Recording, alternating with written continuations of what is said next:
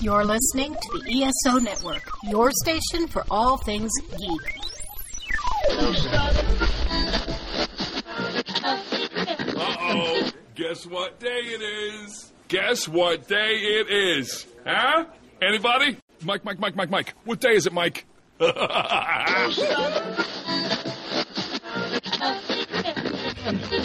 Welcome to Earth Station 1, a weekly podcast dedicated to all things sci-fi, fantasy, and much, much more. Sit back and relax and enjoy the show. Hey there, everybody, up on YouTube land and Earth Station 1 folks on audio. Howdy.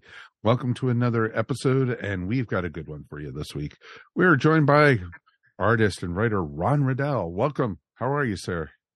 I'm doing very well. Thanks for having me on the show. It is great, and thank you for joining us, because I know this is right after a big con for you. So, so it's going to be a fun one. And so, if you're a little punch drunk, this is perfect for you to be on the show then, because we'll take full advantage of it. Don't worry. That's right. Yeah. So, folks, you never know what he's going to come up with answers tonight, and we definitely would love to hear from you guys tonight.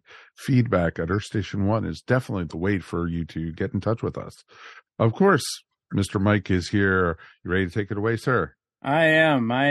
Howdy, Ron. Let's, for those people who don't know who you are, real quick, tell us a little bit about what you do. Well, I'm a comic book writer and artist. I've done a lot of work. I've been working in the business since the early 1980s. Got started at DC, did some work there, did a little bit of work for Marvel as well.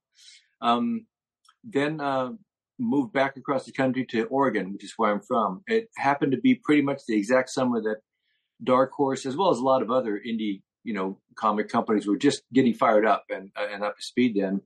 Dark Horse was looking for some guys who had a bit of a track record working for the bigs and wanted to get some people like that working for their company. So I wound up hooking up with them and created Trekker, sort of my dream project, my dream project. Not trying to be cute or coy here. It's what I'm passionate about doing.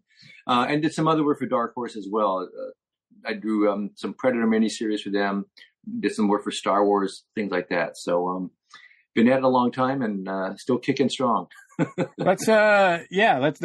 Let's start from the beginning then. Let's go back to when did you first have an interest in comics? Was it from a very early age? It was, yeah. It bit pretty early and pretty deep with me. When I was a little kid, because my hair color will let you know I've been around for a while. But when I was a little kid, comic books were pretty much ubiquitous. You'd go into a convenience store, corner market, whatever, and there'd be the stack of candy bars, right? And there'd be the little balsa wood flyers, and there'd be the comic books. And I just sort of took them for granted, like a kid takes everything for granted. But in second grade, so it's pretty early on, I had a classmate who became my best friend. And one time I went over to his house to hang around and stuff. And he had in the basement on this big table these stacks of comic books. And I said, I read comic books. I knew about them. I knew to read them. But his were sorted by creators. He had some Fantastic Fours that were by Stan Lee and Jack Kirby, and he had Uncle Scrooge by Carl Barks. And it may sound whatever, it is overly simplistic, but like I said, I just sort of took it for granted. They just appeared, right? But when I was talking with this guy, Kurt Thayer was his name, the light bulb went off in my head, and I said, people do that for a living. That would be kind of cool. Yeah. And I don't know why it hit me like that when it did. I was maybe 7, 8 years old or something like that, which is ridiculously young for this sort of thing. Actually, we met in second grade. It might have been a couple years later before the light bulb went off. But anyway, I was still pretty young. So by in my grade school years, I was starting to, draw my own characters and make up stories about them and stuff like that. So it bit hard. But back then, like I said, I was a little kid. I was growing up in Portland, Oregon. The idea about being a professional comic book artist was like saying you wanted to be, an astronaut or something. It is so remote. I never thought there was a chance that I could do that, because the entire comic book industry then was in the middle of Manhattan Island, which is on the other side of the world, So it was just like one of those things you dream about. Like I dreamt about being a fighter pilot, something like that. But one little step at a time, things broke in such a way that I wound up living in New Jersey, and I went to the Joe Kubert School right when it was sort of starting up. Joe had been one of the artists that I discovered in my youth of reading comic books, and I mean, I don't think you could read a Joe Kubert comic without getting sucked into that story that he was telling you, and it was just transporting. So when I heard that he was starting up a school, I said, this might be a way I could actually do this. So I applied, got in. One morning I wound up standing in the middle of New Jersey and said, I guess I'm serious about this. This might really happen. So after going to the Kubert School, it was for 2 years, a 2-year program first. Now it's a 3-year program. But I went there, met some great classmates who have gone on to have pretty great careers in comics.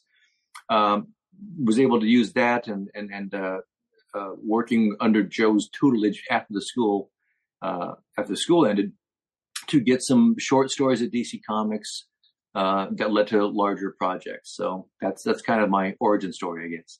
As you were developing your own artistic style, who would you say are your top influences?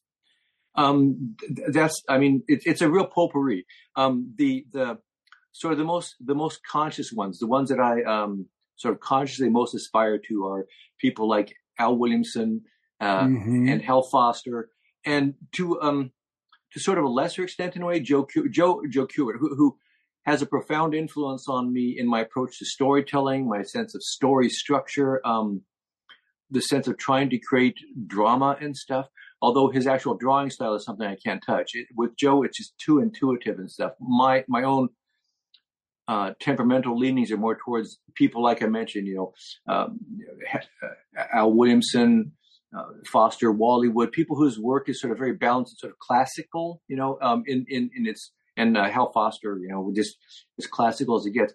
Those guys bit me fairly young when I got into adventure comic series like Prince Valiant, like Flash Gordon and EC science fiction comics of the 50s. So those influences are all there. But then underneath that, there's also, when I was a kid growing up, there's no denying, I looked at Jack Kirby comics. You can't look at Jack Kirby comics and not want to have some of that pizzazz in your work, John Byrne's run on X-Men. Neil Adams. There's a bunch of guys, but I'd say the two poles that I sort of go between is sort of that romantic classicism of somebody like Al Williamson with all that grace and elegance of his art, and then to the extent that I can get at the drama and energy of Joe's work. So somewhere between those two poles, that's kind of where I land.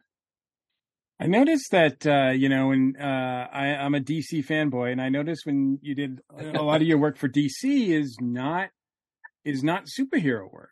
You did a lot of titles like, war titles like Sergeant Rock and Unknown Soldier, Warlord, I think, right? Yeah. And Swamp Thing, I guess, would be the closest. I mean, was that something that you chose, or you just didn't happen to have those opportunities to work on like Batman or Justice League or anything? Right. I was not one of those guys who could pick his shots. I couldn't go up to the DC people and tell them what book I wanted to draw. Right. So it was the jobs that I was offered. Some of that was, I think it was because, like I say, my influences, the stuff I carried around inside me that was coming out in my work probably seemed more suitable towards some of those other genre titles. Also, I was getting into the business at the time that Dick Giordano was I don't remember his title was managing editor, or he was the head guy in the editorial department at DC Comics. And Dick Giordano, legendary comic book creator, inked Neil Adams classic runs on a lot of the Green Lantern, Green Arrow stuff and Batman stuff. So everybody knows Dick from those superhero jobs that he did. But here's a little known fact, maybe for people, about Dick Giordano: he didn't really like superheroes. Dick's favorite comics were detective stories, westerns, romance comics. So when he was the managing editor of DC, he made a very conscious effort to try to expand the types of stories that we could do in comics. So I got to do some science fiction things, and they did Arak, Son of Thunder, which is sort of like their version of a Conan sort of story. And I wound up being the artist on that. So in other words, I think I got a lot of those non-superhero jobs because that's just kind of that my art style sort of lent itself to those things. And for a while, there were those kind of targets of opportunity in the business. In the end, you can't be in this business forever and not draw superheroes, it seems, hardly, at least back then. So I did wind up having a run on Justice League years later. But yeah, I at one point, I even then in like the late 1980s, I was saying, this is really weird. This is an industry that's like, I don't know what the percentage is, 75, 80% of the books out there are straight down the middle of the road superhero comic books. And I've somehow avoided that train. I get all these other, which fit my style better, but of course they didn't have the visibility that a run on, Spider-Man or something would have had. But, for better or worse, that wasn't the track I seemed to be running on. Well, one thing that did impress me is that you were part of that massively influential Alan Moore Swamp Thing run. And I have to ask, how was it working with Alan Moore? Well, it was as great as you probably think it might have been. I was just in the right place at the right time.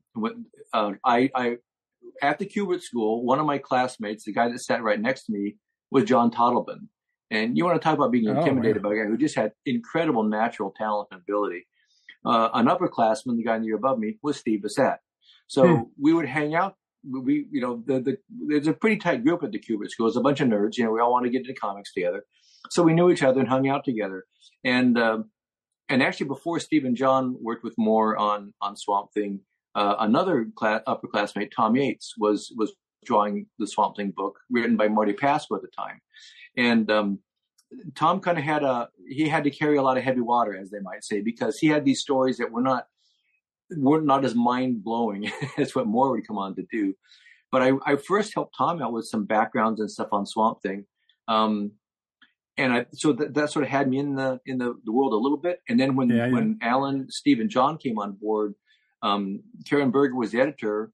She was working with them, and she knew that I'd been to the Kubert School. I'd see her in the offices of DC Comics. And sometimes when the book would be in a little bit of deadline trouble and they needed 5 pages of fill-in pencils or inks, I could sort of switch hit and sort of get into Steve's mode close enough that I wouldn't damage the storytelling too much. And then John would ink it all, of course, and it would look like a great Swamp Thing story. And some issues, I would be filling in for a few pages of inks, just trying to get as close to Toddleben's elegant, amazing rendering. Again, to just keep those pages within the ballpark of what those guys were doing on the book. And one time I got to draw a solo Swamp Thing story that I got to pencil and ink off of Alan's script, and it was an incredible experience.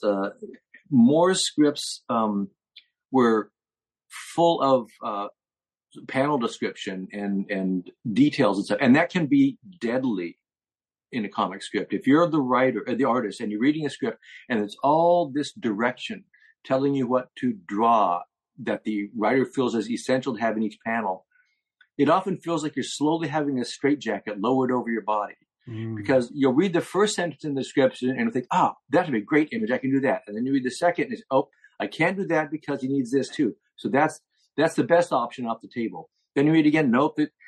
But it was exactly the opposite with the way Alan's script descriptions went, at least in my experience. He would say something like, this is what happens in the panel. But then he would say things like, you could have things like this, and you could have things like that. Or if you have a better idea, really, we're just going for this kind of impression, this type of impression.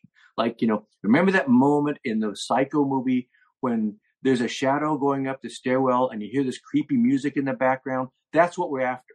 So his descriptions were impressionistic because he had a great visual sense and a great dramatic sense. So he was just trying to sort of get inside the story and let you feel what he was feeling the story needed. And as far as the specifics, he would make suggestions sometimes for camera angles or whatever, but it was always in a very conversational tone in the script because it's just him telling you a great story.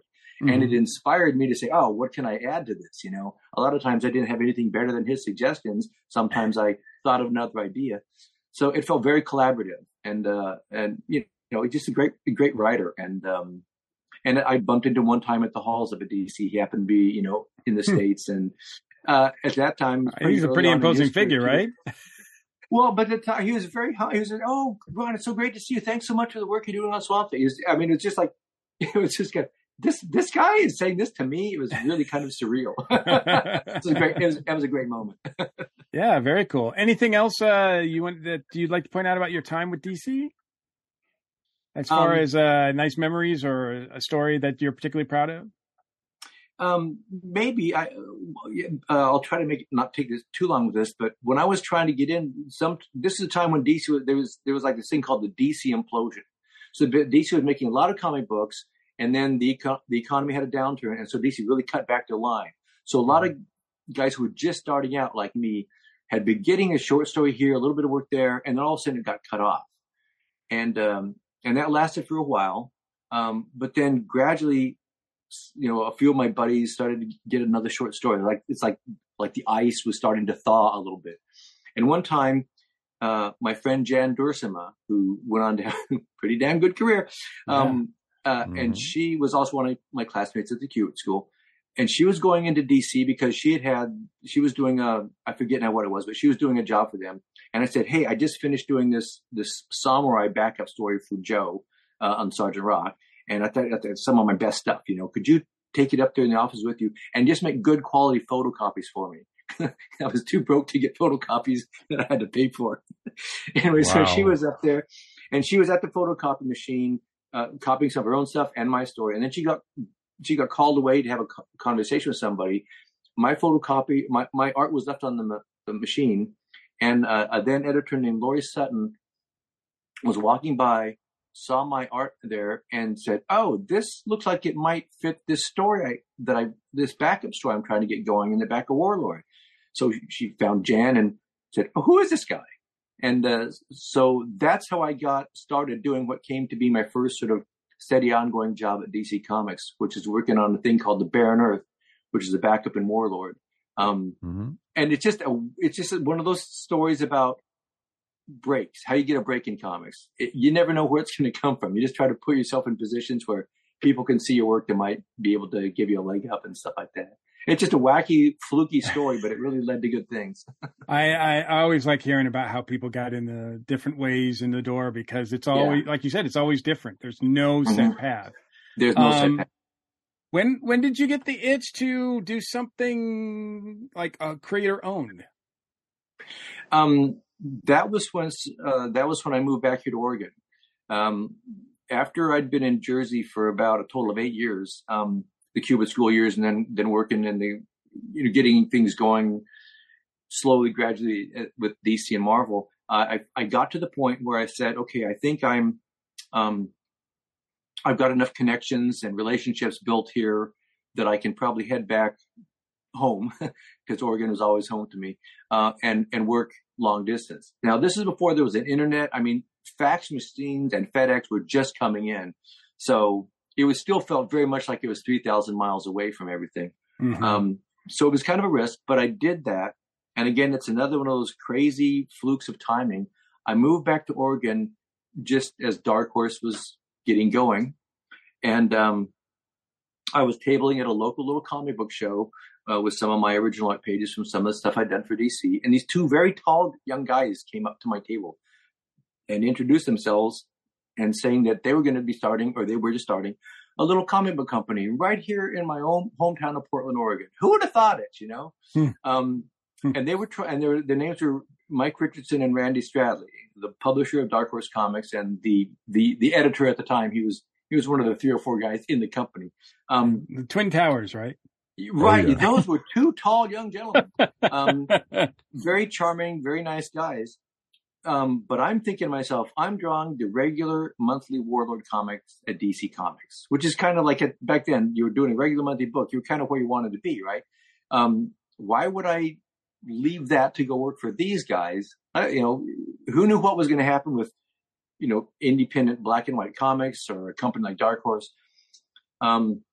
But one of them leaned over the table to me, and I don't remember which one it was. And they just said, "Ron, if you come and work for us, we will pay you your rate and you can do whatever you want. If you want to write your own stories, great. If you want us to find a writer to work with you." And I thought to myself, I'll never hear this sentence again in my life. And I was right. So up until then, I hadn't really thought, gee, I'll make my own comic book series in anything like a serious way. But I realized these guys are sort of opening that door for me. And to make it worth the taking the risk of leaving the steady gig for DC Comics, I had a couple of young children at the time, so I needed to, be bringing in some cash. But to make it worth the risk, I should say, I said, I better come up with my dream project. Mm-hmm. And I thought about that and what I want it to be. And the answer I came up with was Trekker.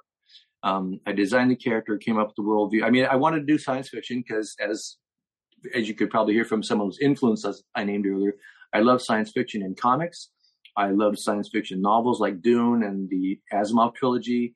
Flash Gordon in the comic strips. Star Wars had come out. Blade Runner had come out by then.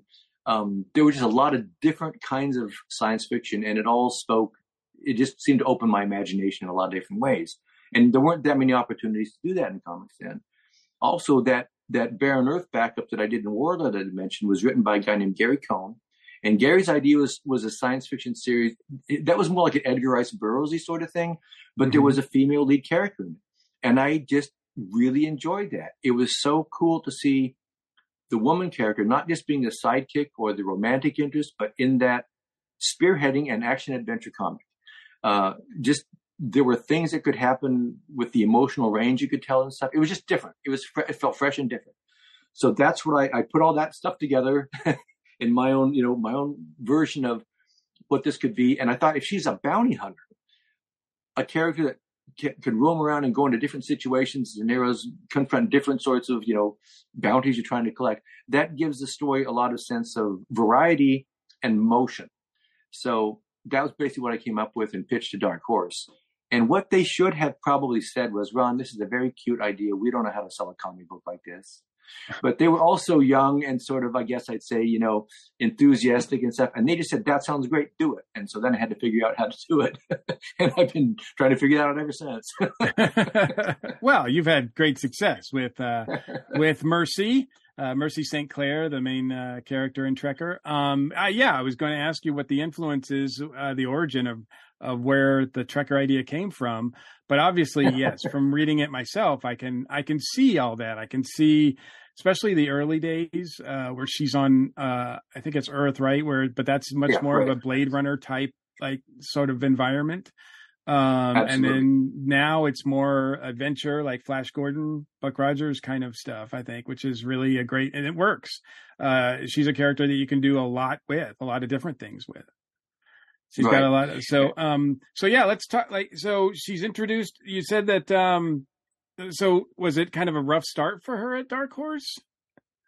No, it was like a fast start for her. What happened was I thought their flagship book was, I guess, Dark Horse Presents, yes, where there was an anthology book with a series of short stories, and that was great because that meant the first appearance of Trekker was an 8-page story in Dark Horse Presents.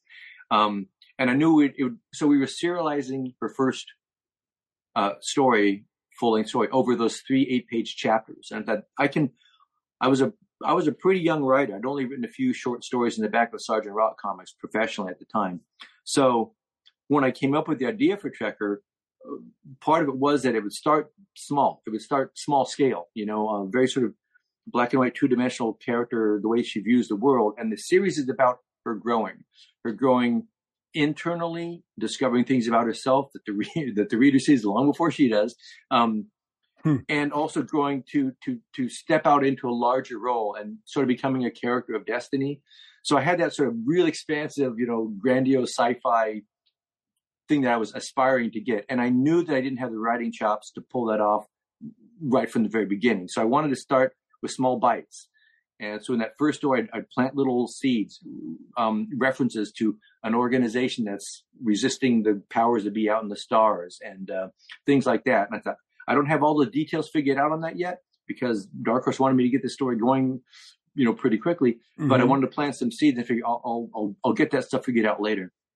So she did 3 short stories in Dark Horse Presents, and then right away they wanted to turn it into a regular ongoing series. So then I had to dive in head first with that. So some of it was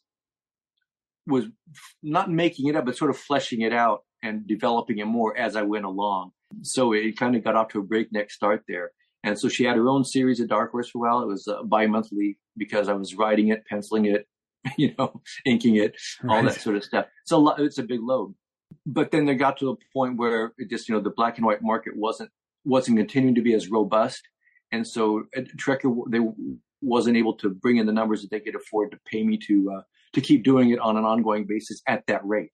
They said, we'd like to keep doing Trekker, but can you cut down we'd have to cut back on the price. And I said, I got a young family, got mouths to feed. So then I had to just put Trekker on more like an intermittent basis and take on other jobs through DC or Marvel to make more money. So I would do a story for Trekker, more stories in Dark Horse Presents, or a standalone story like that. That was just more sporadic in the way that they would appear, which is a terrible way to try to build an audience. It's almost like playing hide and seek with your audience.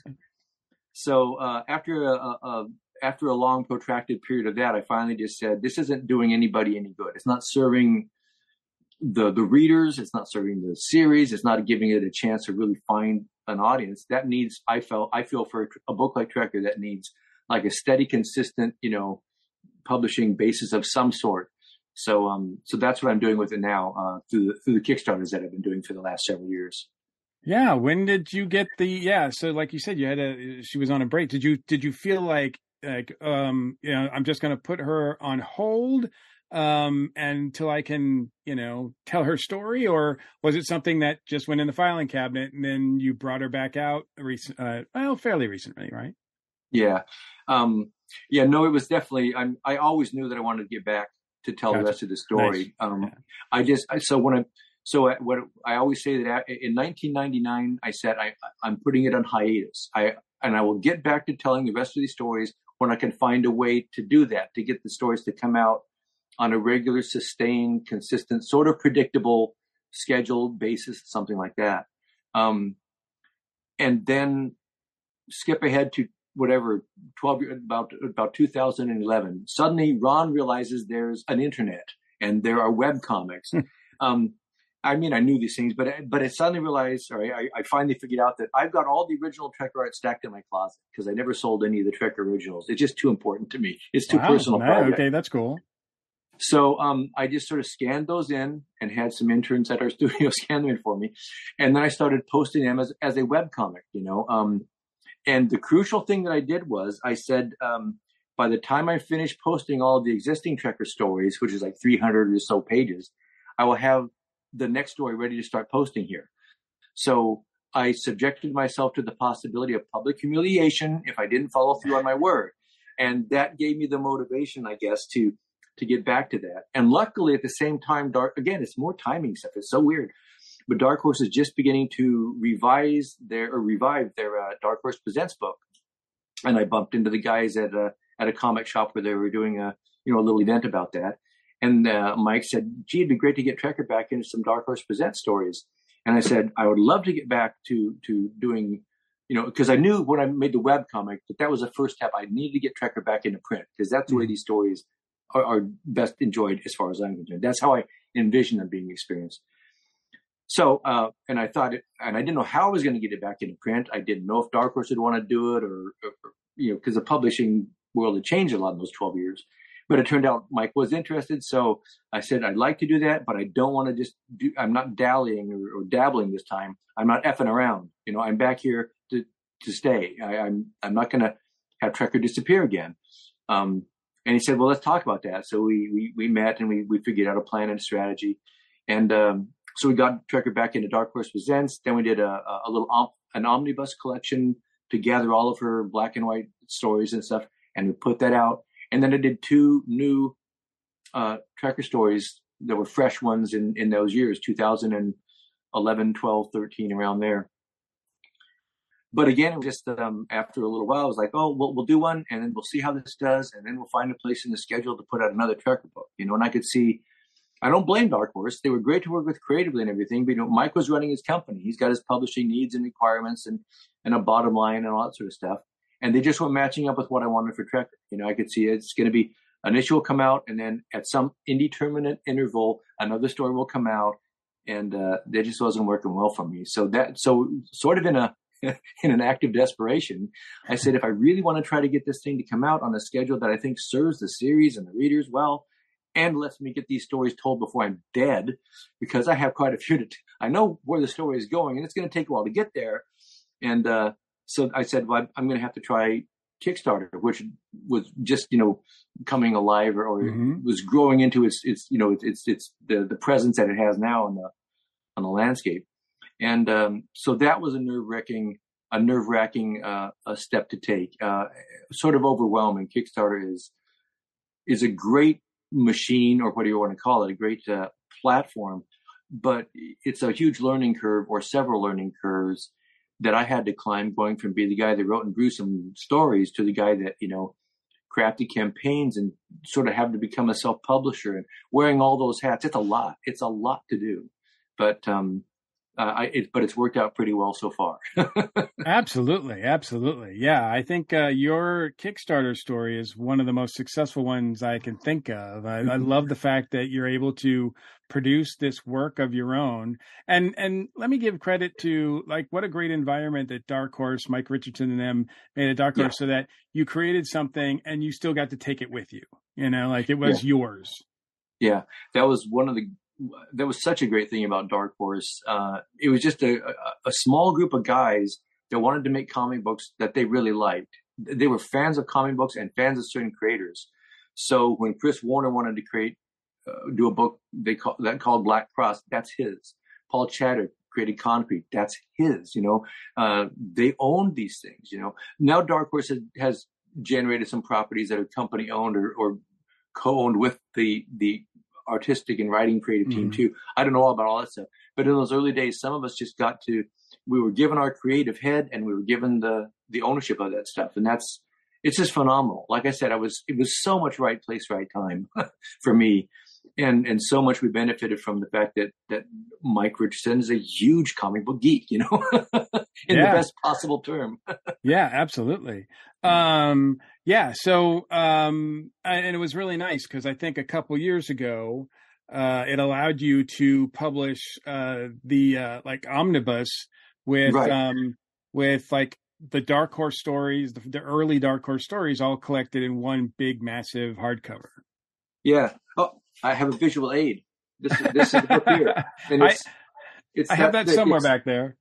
Yeah, it's like 4 pounds and 4 ounces. It's a big book, but it's all. Yeah, we took all the black and whites and you colored them. Yeah. Yeah, I took all because and the reason I did this, I had done about 3 campaigns already, so I would be showing up at conventions and I'd have some of the Trekker books there, the ones that I'd done on Kickstarter. But meantime, the books that Dark Horse had put out, that omnibus of where they collected the black and whites and a couple new trade paperbacks, those were all out of print.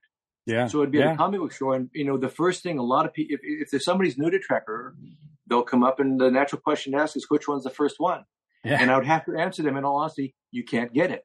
I mean, unless you go look for it on Etsy or go on a scavenger hunt. It's not. I don't have to sell. The Dark Horse warehouse is out of them. I sold all that I could get, and that's a terrible. It's a terrible thing to say to somebody who's trying to they want to get turned on to your comic, And collectors want to start, readers want to start with the first issue, no matter how bumpy or bad it might be. It's like, oh, it's pretty rough in the beginning. No, but they want to start there. But the good stuff, the new stuff is better. Yeah. And also, I will say that it's really important to me that every single of the trade paperbacks or whatever, they should work as a self-contained standalone adventure. Yes. Each character story introduces the characters and the world, sets up an adventure, takes you through it, and resolves it in the pages of that one volume. But when you put them all together, that's when you see this arc of Mercy's life journey, the gradual evolution of her as a human being, and the world expanding and becoming more complicated. So yeah, I wanted to work on both of those levels. But yeah, I mean, for a lot of readers, they want to start. I'm that way. If I discover a musician that I like with their 4th album, I go back and get them all because I want to trace. And some of them can be kind of clunky and there's bumpy ones there, but I like the whole picture. So I needed to get all those stories back into print, and I thought, well, they've already appeared in the past as floppies and as trade paperbacks, and Dark Horse did their little black and white collection. So how can I bring them back in a format that, that will make their presentation consistent with the news stories, which are all in color, and be a format we haven't seen before. And I was trying to think, should it be a series of trade paperbacks or whatever? And I was having a beer with my buddy Carl Kiesel, who's a pretty damn good Kickstarter creator and a phenomenal comic books maker himself. And he was saying, you need to do some hardbacks, Ron. Carl is much more of a visionary thinker like that than I am. Because I thought hardback, but he was right. He says, people really like that really, that really deluxe sort of packaging. So that's what I did. And so this first vol, it's the Complete Journey Volume 1, and that has all those old, all the out of print stories that I'd done from Dark Horse, everything I did from 1987 through like 2012 or 13 or whatever. That's all. It's like 528 pages long. There's some extra features. It's got like spot gloss on the cover and a ribbon bookmark. So because the Kickstarter campaign did well, we got to add some of those stretch goals and embellish the book and make it even cooler. So, and yes, because I own Trekker, I own the copyright on it, so I can take those stories and do what I want with them. And I would be remiss if I didn't point out that people can get that right now because you've got the second collection, the second omnibus, and a Kickstarter right now going. By the time that this airs, it's going to only be a few more days until the campaign closes, but I would definitely encourage people to check it out. Thanks. Yeah. And you can just go by going to trekkerkickstarter.com. So it's been it's great following adventures. And yes, I was going to point that out. I like the fact that even though I like to start from the beginning as well, like when I first met you in, I guess, 2019 or whatever, I picked up a trade, the newest one, and fell in love with the character. And, yes, I knew that there was some stuff that was, her backstory, but it didn't feel like, I didn't feel like I was lost. Great. You could just jump in and have the adventure and be like, okay, this is cool. Now I'm going to make it a point to find out more. I mean, literally, I just got tingles on my spine because when I talk to people at conventions, I tell them exactly that. I say, if I do my job right, I want somebody to be able to pick up any one of these books that they find randomly sit on a table. They read that story. They say, this is a great adventure. Clearly some cool stuff happened before this. I want to find that out. And I want to see what happens next with this character. But this story, if this is the only Trekker book somebody reads, I want them to say, not, what the hell, what was going on? I don't even get it. The story doesn't end here. I couldn't understand half of the stuff that's going on. I want people to be, I want to play fair with the audience, right? I want to give them a solid dose with each and every Trekker story. Because if I do it well enough, I don't have to, hold the rest. I don't have to hold the rest of the story ransom, and you got to pay to get the rest of the story. I don't want to. I've got over 120 pages in each one of these trade paperbacks. I should be able to tell a good story in that amount of time, I feel. So, but again, you put them all together and you get that bigger tapestry. So thank you. I'm so glad it worked for you that way. That's exactly what I want. No, absolutely. And I like the fact that it's a different kind of adventure. I mean, she's on a ice world, or she's on a desert. It has a Western feel to it. Obviously there's the Flash Gordon elements to it, the sci-fi adventure elements to it, and the ongoing serialization. But each adventure does work as a standalone, and Mercy just kicks ass, man. Well, thanks. Yeah, there's also my daughter years ago. She was she came bounding in my studio and said, "Dad, turn on the TV and watch this show Firefly, because it's a lot like Trekker." And yep, it is. There's a lot of sort of sci-fi Western shooting from the hip sort of stuff happening in that. And that's, of course, set on spaceships zipping around out in the stars, which is what Mercy's stories are currently doing, a lot of that. But, I mean, that's with each of the trade paperbacks that I do, I almost try to have it be like almost a different subgenre of science fiction. Mm-hmm. The one called Chapeltown is definitely a sci-fi Western. I mean, she goes to a dusty frontier town and she scrapes with the sheriff there. Yep. So, I mean, it can't get more Western than that, right? There's one of them where she and her little group of friends are on this primitive, raw, jungle-y sort of moon, and there's a creature that's been created, genetically modified to become some version of a super soldier that's on the loose, but it's a monster. So it's Mercy versus the monster in the jungle. So that's like Tarzan versus some beast in the jungle, or maybe it's sort of like Predator or something. So, I was going to say, I got a Mercy versus Predator vibe when I read that. yeah. And so that's a different sort of a story, right? And there's one where she gets to this space station that's sort of the heart of the rebellion against the galactic powers that be. And she's there to see if that's a way that she can help to oppose the rebellion, because she has a lot of philosophical differences with this group. But the point is that this story is more, there's a saboteur. There's somebody on that station that's trying to bring them down. And so that's more like the suspense. Can Mercy find the saboteur, reveal them, and stop them in time to save everybody on the station? So that's a whole different kind of a story. And they all fit within the broad rubric of science fiction if you got some spaceships.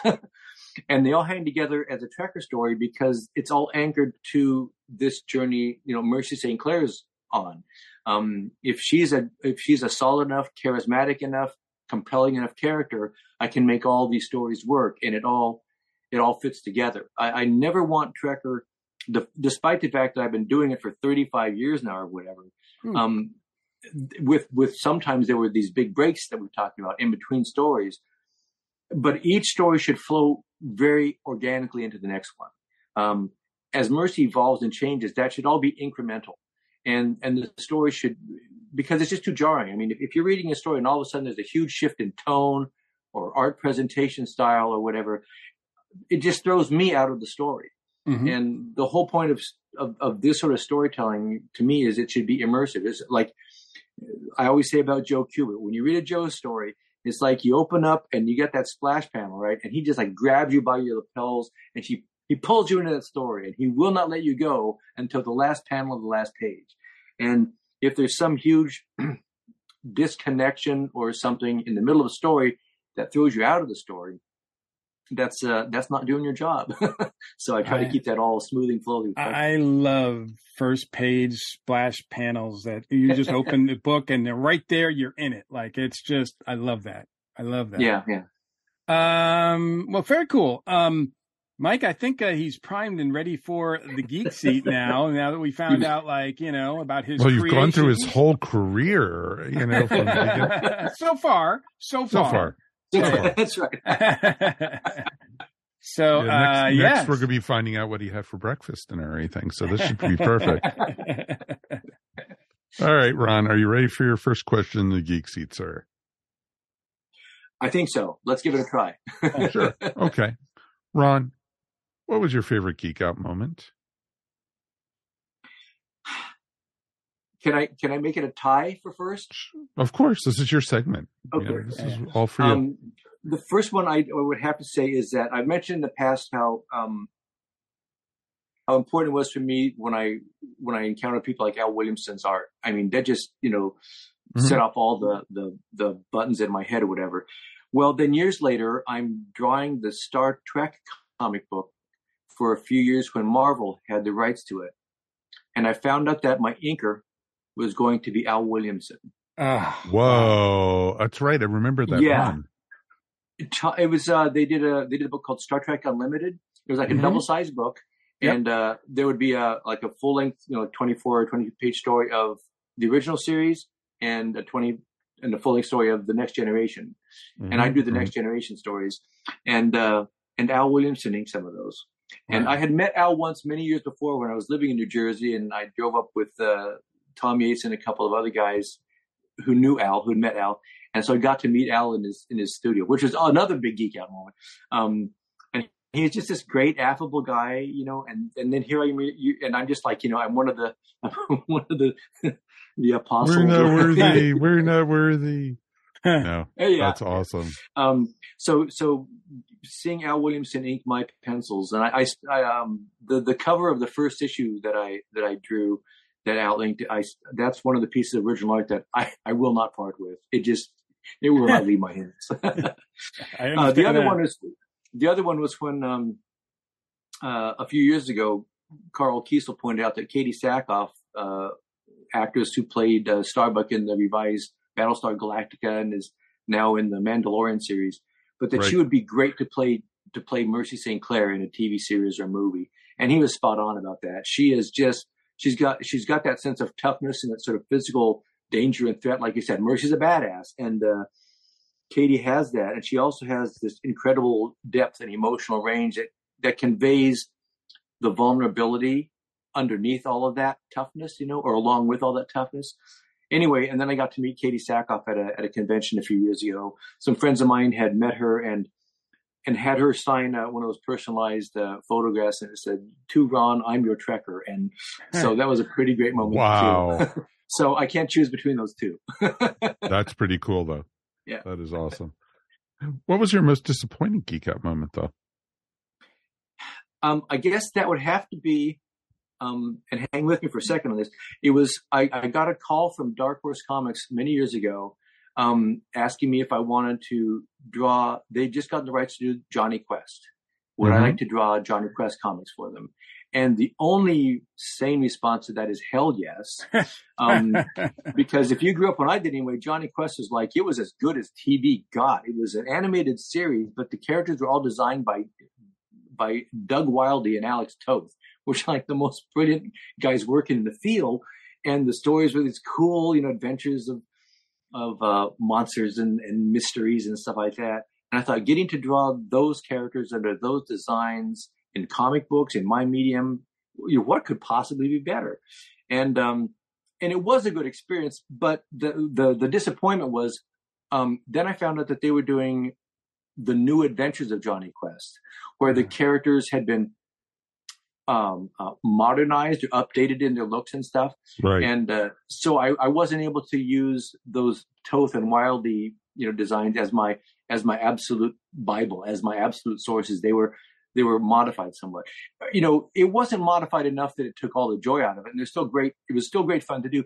But still, my first thought was, I am going to get to try to draw these Toth Wildey designs, and it wasn't quite that. So that was a blow I had to absorb. Well, couldn't you have done, hey, all of a sudden they look just like the cartoon. Well, we did eventually. We did have some sort of flashback moments when they were younger, and so I did the best I could there. Oh, that's cool. I could live with that. What geeks you out the most? What geeks me out the most is probably when I see really classic sci-fi and fantasy illustration. When I see a piece by Frank Frazetta or Wally Wood, I still don't know how the hell they do it. I know I've been doing this job for a long time now. I try to develop my own craft and stuff, but some of those guys, I still look at that stuff and it's just magical to me, and which is great because I think that's what keeps any artist going is you're just trying to get it right one goddamn time. Can I just nail it? And at least for me, I never do. I sometimes get pretty close to what I'm after, but I never hit. It's like you're chasing your first high. Sure. No, that makes sense. First high was when I saw Alex Raymond drawing Flash Gordon. What? Actually, my real first high was King Comics Flash Gordon #5, drawn by Al Williamson. I saw it on the comic stand when I was a little kid. I'd never heard of Flash Gordon. I saw Flash in the title. I thought it was DC's Flash. I picked it up. I said, "This is not Flash. What is this?" I open up the first page, and there's Flash and Dale and Zarkov wading through a swamp. It's an overhead shot, and there's like these jungly vines and alien creatures scurrying through there. I know exactly the image you're talking about. Yeah, and I was just transported. I was immediately in the swamps of Mongo. I'd never had that kind of really, it was almost like an out-of-body experience. I was just thrust into that planet, that world, and then every panel was so gorgeous. And so ever since then, that's what geeks me out. No, that's awesome. Because now I think I remember that comic also, like Mike said. Yeah. And it's such a classic scene. And yeah, I found Flash Gordon the same way. Oh, wait, when is he going to start running? I can't wait to see. It's funny. Yeah. That's awesome. What turns your geek off? As much as anything, I guess it's when I hear somebody criticizing something and they're being, it's like overly obsessive on what I consider unimportant details. It's like never let the facts get in the way of a good story. Yes. Never let the laws of science or whatever get in the way of telling a story that grips the reader and tells an emotional tale and takes them on a journey. I'm probably, I mean, if I were ever to have an astrophysicist read my comics, I would probably be in a world of hurt, because I am not an astrophysicist, and I'm just telling my sci-fi Western stories, shooting from the hip, and probably getting lots of things wrong on that level. But on the level of just trying to tell a storytelling that feels true to the human experience, to not try to sound too grandiose about it. But that's what matters to me. In the same way that I'm not that impressed when I see somebody do a story that has really clever plot twists and turns and intricate plotting and stuff like that. If the story has heart, that's what works for me. And sometimes people who chip away at the other things around the edges, I say, you're missing the big picture here. You're missing the core of what this thing is about. So I guess that'd be my bum out. Oh, I totally understand. I kind of feel the same way on that one. Yeah. What fictional character would you like to meet the most? Probably Mal Reynolds, the captain on Firefly. Really? Yeah. I don't know if you guys watch Firefly, but God, yes. He's just a rascal, and I think having a beer with him would be one hell of a good evening. You'd have a great conversation with this guy.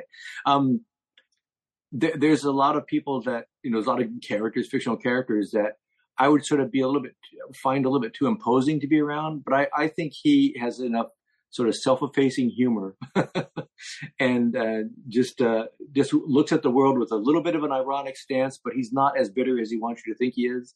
So I think he'd be a good guy to hang out with. No, that's a great one. That is a great one. What fictional character would you not like to meet? See, that was a tough one because there's a million of them. There's so many that are scary. The Green Goblin, I would not want to hang out with that dude. Darkseid from Kirby's, from Kirby's work at DC. So there's a bunch of them. So I don't know. As far as just unsavory characters, I don't know. There's just too many to choose from. I don't have a single one to call for, I guess. Sorry to say. No, that's good. You just don't want to walk down a dark alley and meet any of them. That's right. What is your favorite geek word, phrase, quote, or pose? I got the first one that comes to mind is it's clobbering time. It's just, it's, I don't know. It just maybe reveals the age I was when I was reading those comics, but seeing the big old, orange brick thing character coming out and just bellowing out, it's clobbering time. I said, well, this is going to be a fun story. Whatever happens next is going to be fun. Mm-hmm. Especially against the Yancey Street Gang, The Yancey Street Gang, yeah. those palookas from Yancey Street, yeah. Exactly. I love that. What is your ideal geek occupation?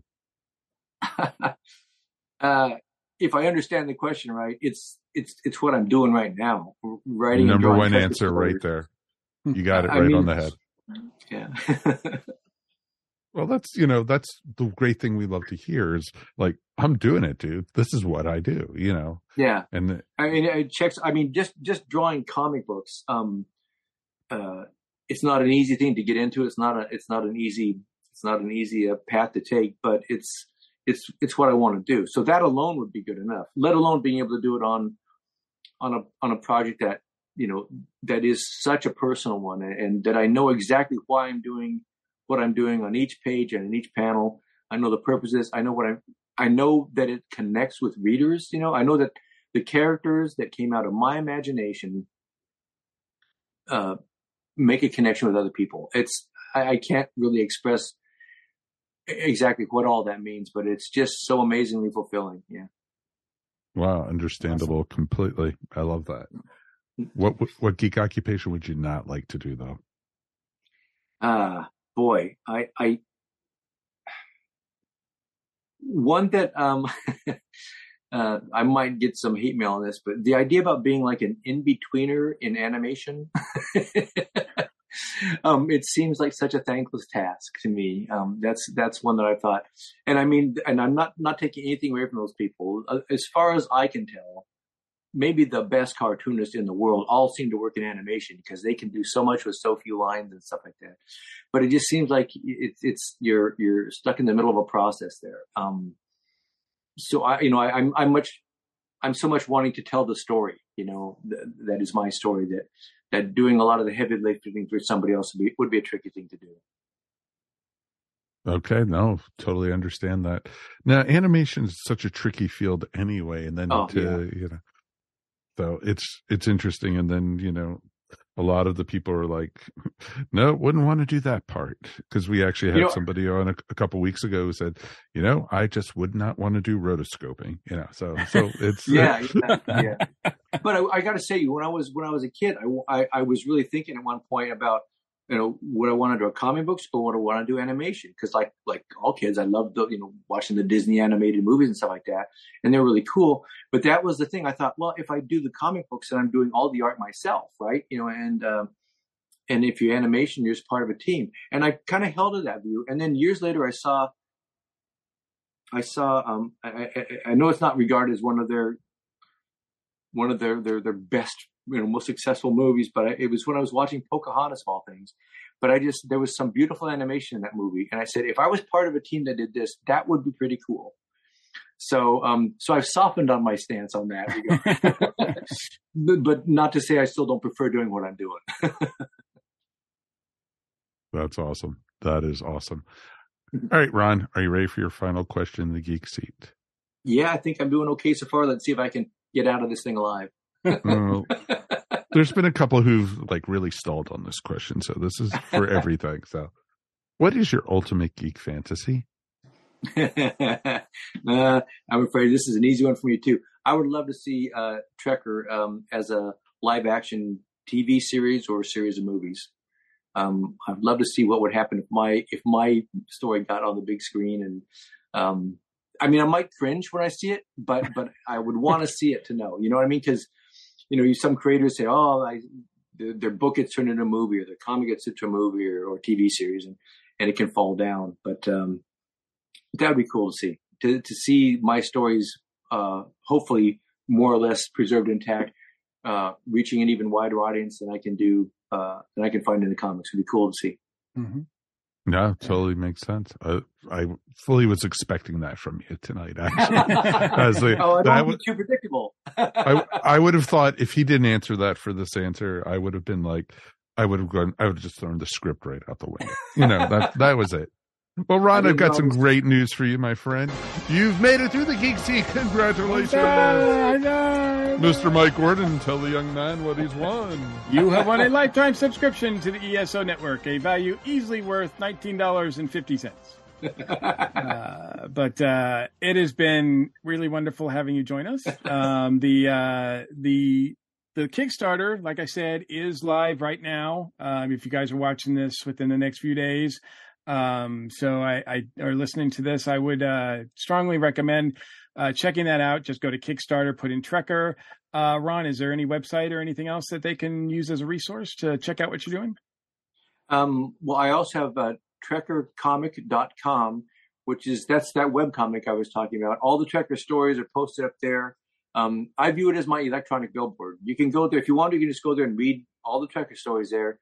I'm hoping that what people will do is they'll get a taste for what I do with Trekker there, and then want to take a deeper dive and frankly, and help support me in a more material way by backing the Kickstarters and that stuff. So that would be another great place to find out more about Trekker and really see what I really want people to know about me the most, which is what I do with Trekker.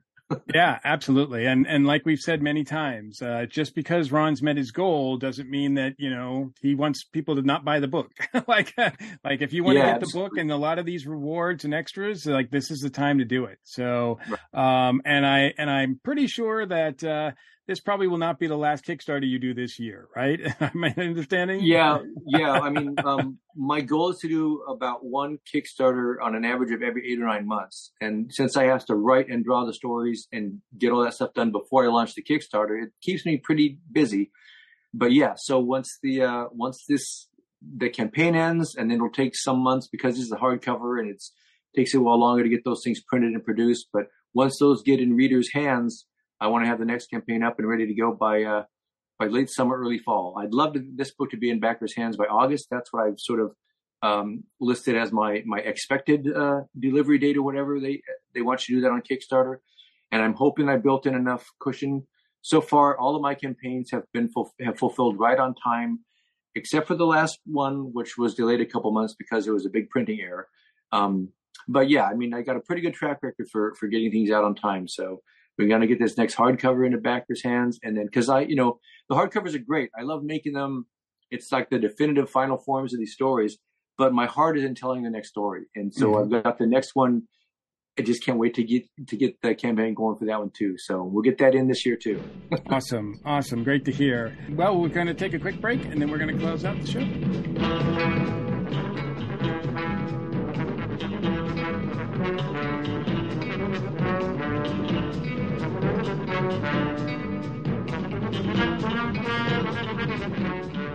Welcome to A Geek Girl's Take. I'm your host, Angela, and this week, this Geek Girl is talking about the movie Megan. I love horror movies, and if there's a creepy doll in it, even better. Hence why I was so excited for the film Megan, directed by James Wan. Was I expecting this movie to be super cheesy? Heck yeah. And that's part of what makes some of these horror films so fun.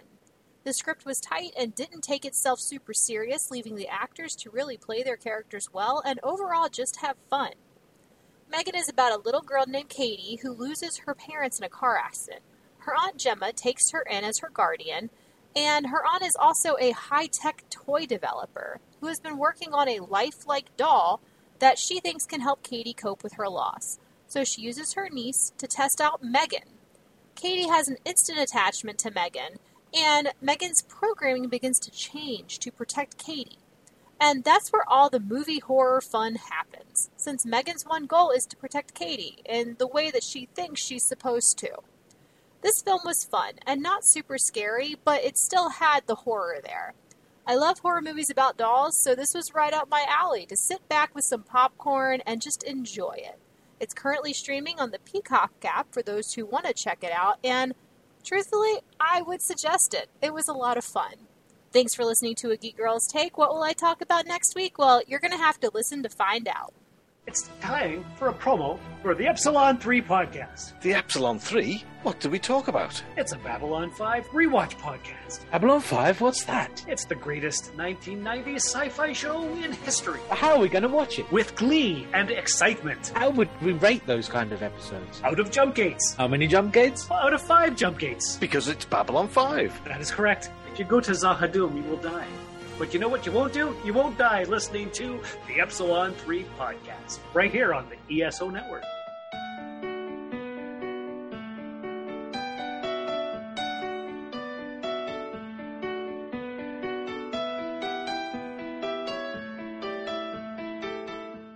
And that's going to end another episode of the Earth Station One podcast. Thank you, everybody, for joining us tonight.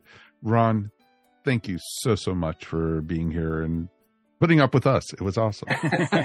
Well, thanks, guys. It was great. I had a great time.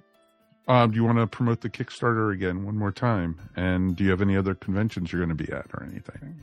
So the Kickstarter, it's Trekker, The Complete Journey Volume 2, a big deluxe hardcover. Tells the second cycle of Mercy stories. The first Volume 1 is also available on the campaign. It's the best science fiction stories I know how to tell. And you can find it at trekkerkickstarter.com. Or you can just go to Kickstarter and either look for Trekker or me, Ron Randall, and it'll take you to that currently running campaign. You got a few more days, I guess, to back it. It ends on March 16th. I don't have any campaigns. I don't have any conventions coming up until June. I'm going to be doing one in Salem, Oregon, called the Mid Valley Con. It's kind of a new con. I think this is like just its second year, so it should be pretty cool, pretty laid back and informal. But I know some pretty cool creators are going to be there, so you might look for that one. And then I'll be doing the Rose City Convention, my hometown show that I do every year. I've been at every single one of those darn things. That's in Portland, early September. I don't remember the exact dates, but I'll be at those two for sure. Maybe more if I can line them up. Cool. And if more funding comes in for the Kickstarter, of course. That'll be another That's stretch all. goal. Yeah. Of course. Come on, folks, give money so Ron can get to more conventions. You got it. And get more albums also. So there you go. Of course. All right. And thank you, of course, Mr. Mike Gordon. Couldn't do this without you, my friend. As always, it's my pleasure.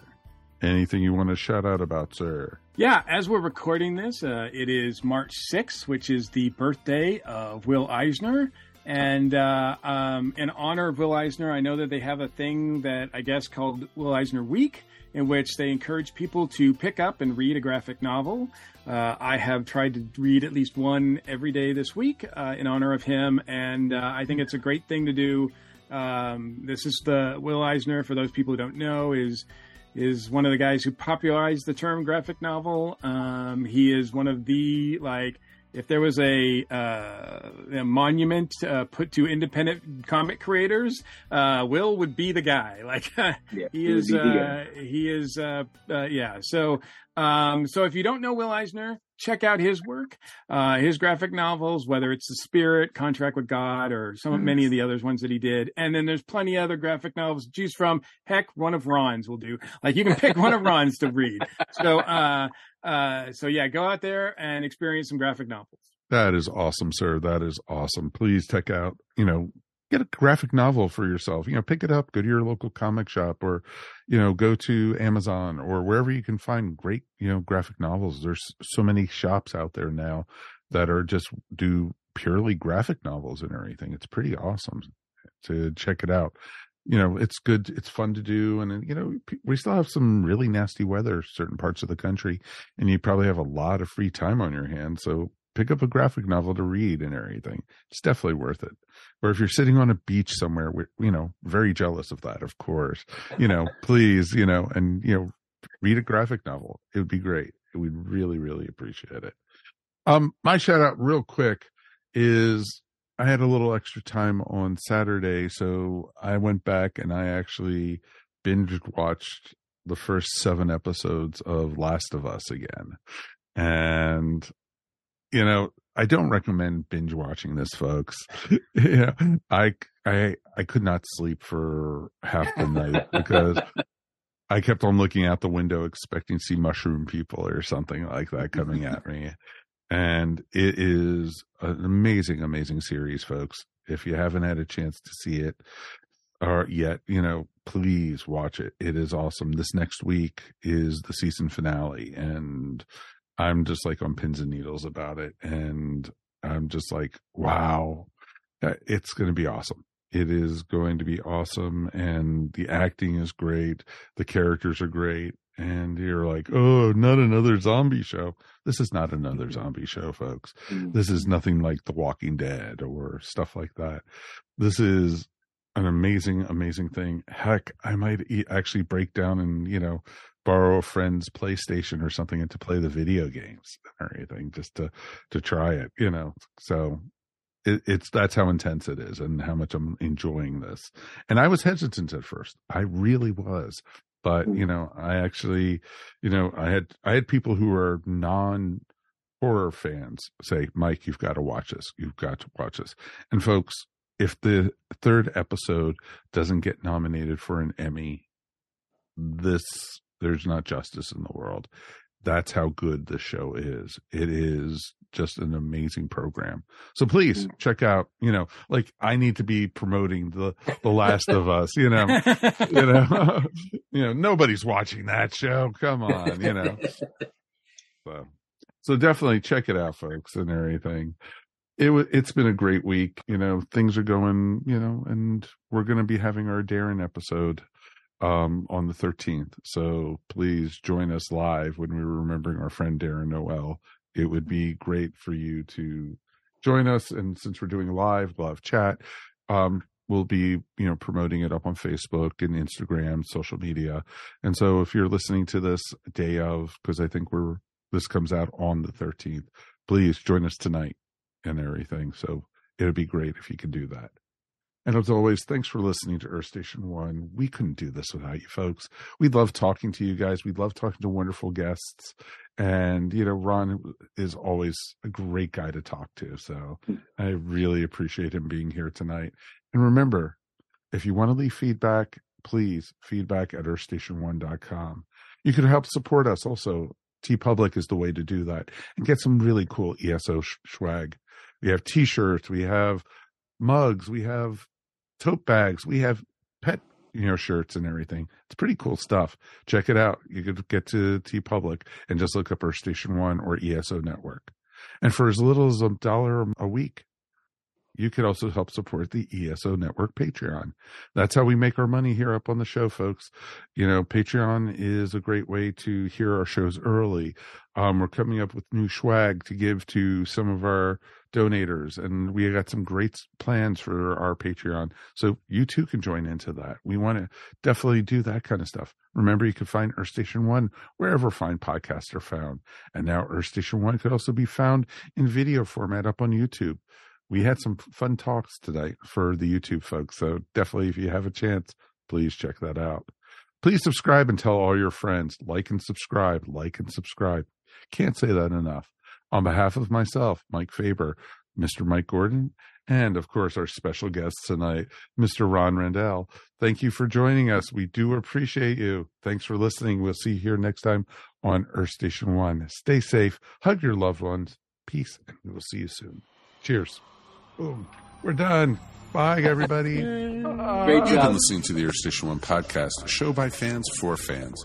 If you enjoyed the show, please subscribe to our show up on iTunes or wherever fine podcasts are found. While you're up there, please rate us and remember to leave feedback. It would greatly be appreciated. And remember to tell your friends all about us while you're at it.